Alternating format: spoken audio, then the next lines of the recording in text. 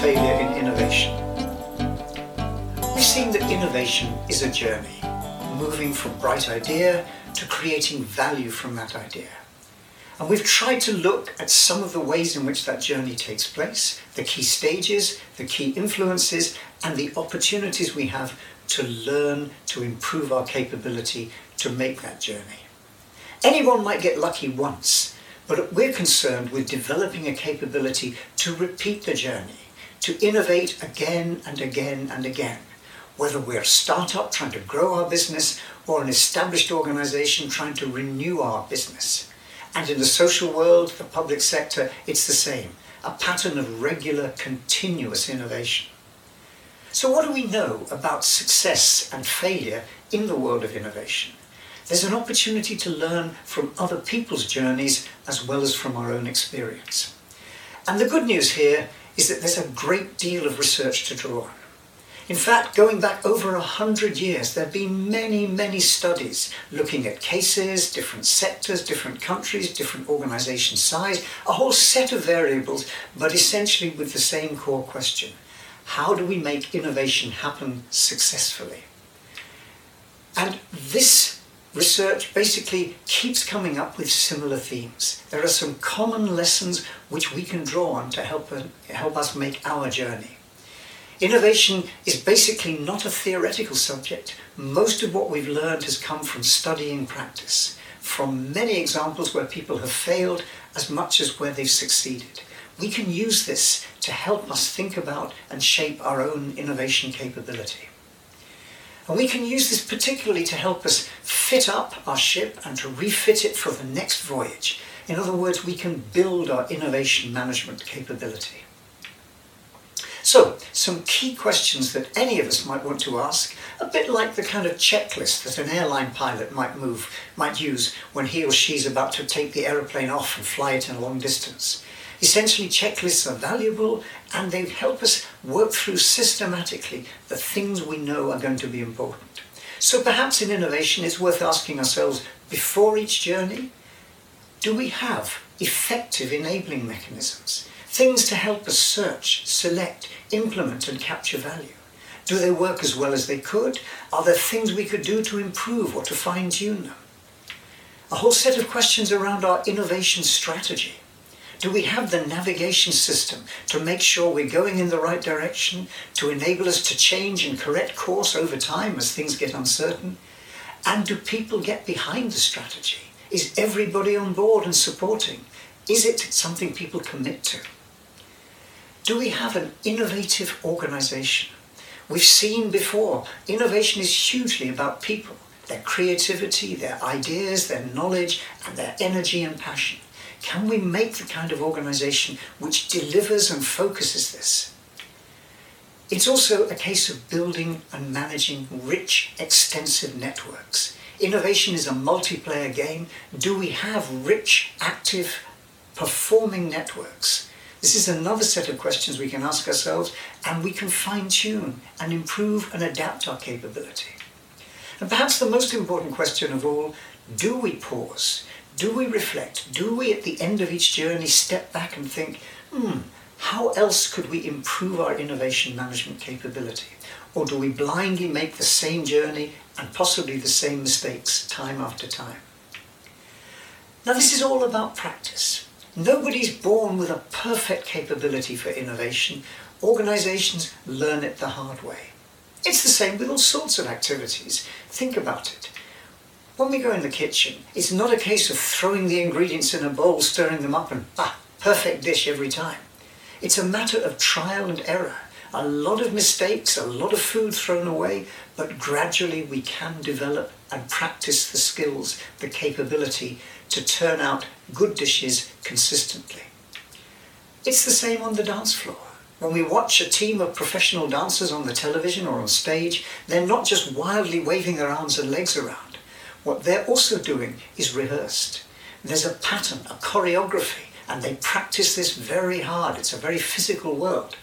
We often talk about dance routines, patterns which are practiced again and again. They may look good, they may look inspired and improvised. In fact, there's a great deal of hard work gone on underneath. It's practice. And even in the world of music, a field like jazz, which appears to be improvised and everybody going off doing their own thing, is actually not that. There's a great deal of practice, of working together, of adapting and listening. There may be experiments, but they're supported experiments and lessons are learned. In each of those worlds, and certainly in the world of innovation, it's a matter of practice. In fact, when we think about learning to manage innovation, it's a process that begins with trial and error. We try something out, a way of searching or the way of choosing. Essentially, we try things out to help us make the journey. They may not work, so we stop doing them, we try something else. Gradually, over time, we develop some capability. We reinforce the things that work, and gradually, the things that seem to work for us become embedded. They become what are called in the innovation research literature routines. Patterns of behavior which eventually become embedded so that they're the policies, the processes, the way we do things around here. And innovation becomes something we can repeat because we've got routines for doing it. For example, how we search for innovation opportunities, not just randomly searching, but actually having particular routines, particular approaches. How we make choices, we've got scarce resources, how do we choose the right things to do? How do we manage that uncertain process of implementation, managing the projects but also managing the uncertainty within them? These are all what we call routines, and the evidence is that organizations do think about and do work on their innovation management routines.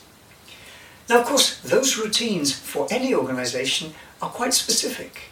They become their own particular way of solving the innovation problem, of making the innovation journey. They're a bit like the personality of the organization. And we can see in many successful innovators that this is not a matter of luck. They have their own particular routines that help them do that. Let's look at some examples. We talked a little about 3M. 3M, over 100 years old, consistently successful at innovation, many breakthrough products to its name, and a great deal of behind the scenes, do what we do better, incremental innovation. But 3M doesn't get there by accident. It has an approach to the innovation journey, which is routines. It's basically got a whole manual, a whole policy for how we do innovation. New employees are taught this. And one of the key routines within 3M is something that's called the 15% policy. And this simply says, rather than load everybody up 100%, let's allow people to have 15% of time to play with, to do whatever they need to do, whether it's sit and daydream or have a cup of coffee or whatever. People can experiment and play, use up to 15% of their time to come up with good ideas.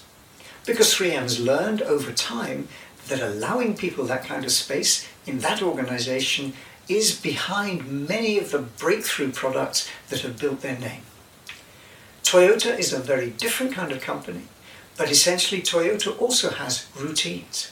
In fact, Toyota is very famous for process innovation to the point that many of the ideas behind the lean revolution, which has made such a difference to manufacturing and to services around the world, but that way of thinking has its roots in the Toyota production system. And that approach to process innovation in the factory is essentially their rehearsed patterns of behavior that work for them. One of the key elements in that, and we've seen a little bit of already, is their use of their employees as innovators. Everyone who works in Toyota is an innovator. Many of them are working regularly on small improvement projects, Kaizen, doing what we do better. But everyone is engaged. There are patterns of behavior which are reinforced, rehearsed, and rewarded. So you have an organization there which again innovates through its routines, and they're enshrined in a book. Basically, there is something called the Toyota Way, which sets out the way we do things around here, our routines, including those for innovation. Pixar, an organization in the film industry, has again developed a successful formula which helps it keep repeating that innovation trick in a highly competitive world. And what Pixar do, amongst other things, is deploy particular routines around failure. or rather around encouraging experimentation and intelligent failure, learning from that, trying things out, but in a controlled fashion. That's one of their signature routines.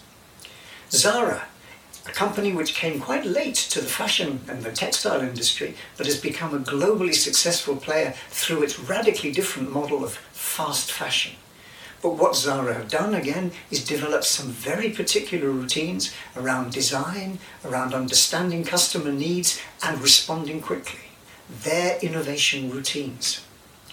And Procter & Gamble, a company over 200 years old, and a company which has basically innovated very successfully, developed its own routines for a long time to help it deliver innovations, but around the turn of the 20th century began to think that we need perhaps to rethink our routines, to change them. And they moved from a model which was essentially using our own ideas from within and deploying them to something they now call connect and develop, where they seek to get half their innovations from outside through their extensive networks. And they've had to build a whole new set of routines alongside their existing ones to enable them to do that. Now, of course, in all of this talk of routines, you might think, where's the startup? What's the point of routines in a startup? By definition, we're doing something new. Well, if we think about it, startups more than anyone need routines. They have very scarce resources, so they have to manage their money, their time, their people as carefully as possible. And what's happened in that field is an approach has developed which is typically called the lean startup. It goes by different names, but the lean startup is essentially a good reminder of the basic methods that are good practice in startups. And lean takes its name from the old Toyota world, this idea of no waste. We can't afford to waste anything. And that's certainly true of the world of startups. So the way in which we develop our startup, the way in which we try on our innovation journey to create and capture value has to be as lean as possible. And that's given rise to all sorts of tools and techniques, but primarily these are lessons which have come from studying the failures, the ones who didn't make it. What lessons could we learn? How do we feed that back to develop routines to help us not go the same way? And there are various tools and techniques, various routines around experimentation, around pivoting, around changing and adapting our ideas, around something called the minimum viable product. We'll come back to look at those. But the key point about startups is that there is very much a methodology which we can follow, a kind of roadmap, which builds in the experience of others and gives us access to a well-rehearsed and tested set of routines. So let's summarize this discussion. Innovation is a journey. We have to make it. We want to be able to make it consistently, not just once. And we can learn a great deal from the extensive research, about 100 years worth, on how people have made that innovation journey. That research keeps pointing at common themes, so we can use this to help us manage the innovation process more effectively. And we can use it to develop a checklist to help us make our journey, to review the journey when we've completed it, to check before we start out on our next one. One of the keys, of course, is to make sure that we constantly update and improve the checklist, so we're continuously enhancing our capability. And the idea of routines are essentially rehearsed, practiced, embedded patterns of behavior, the way we do things around here as we try and make innovation happen.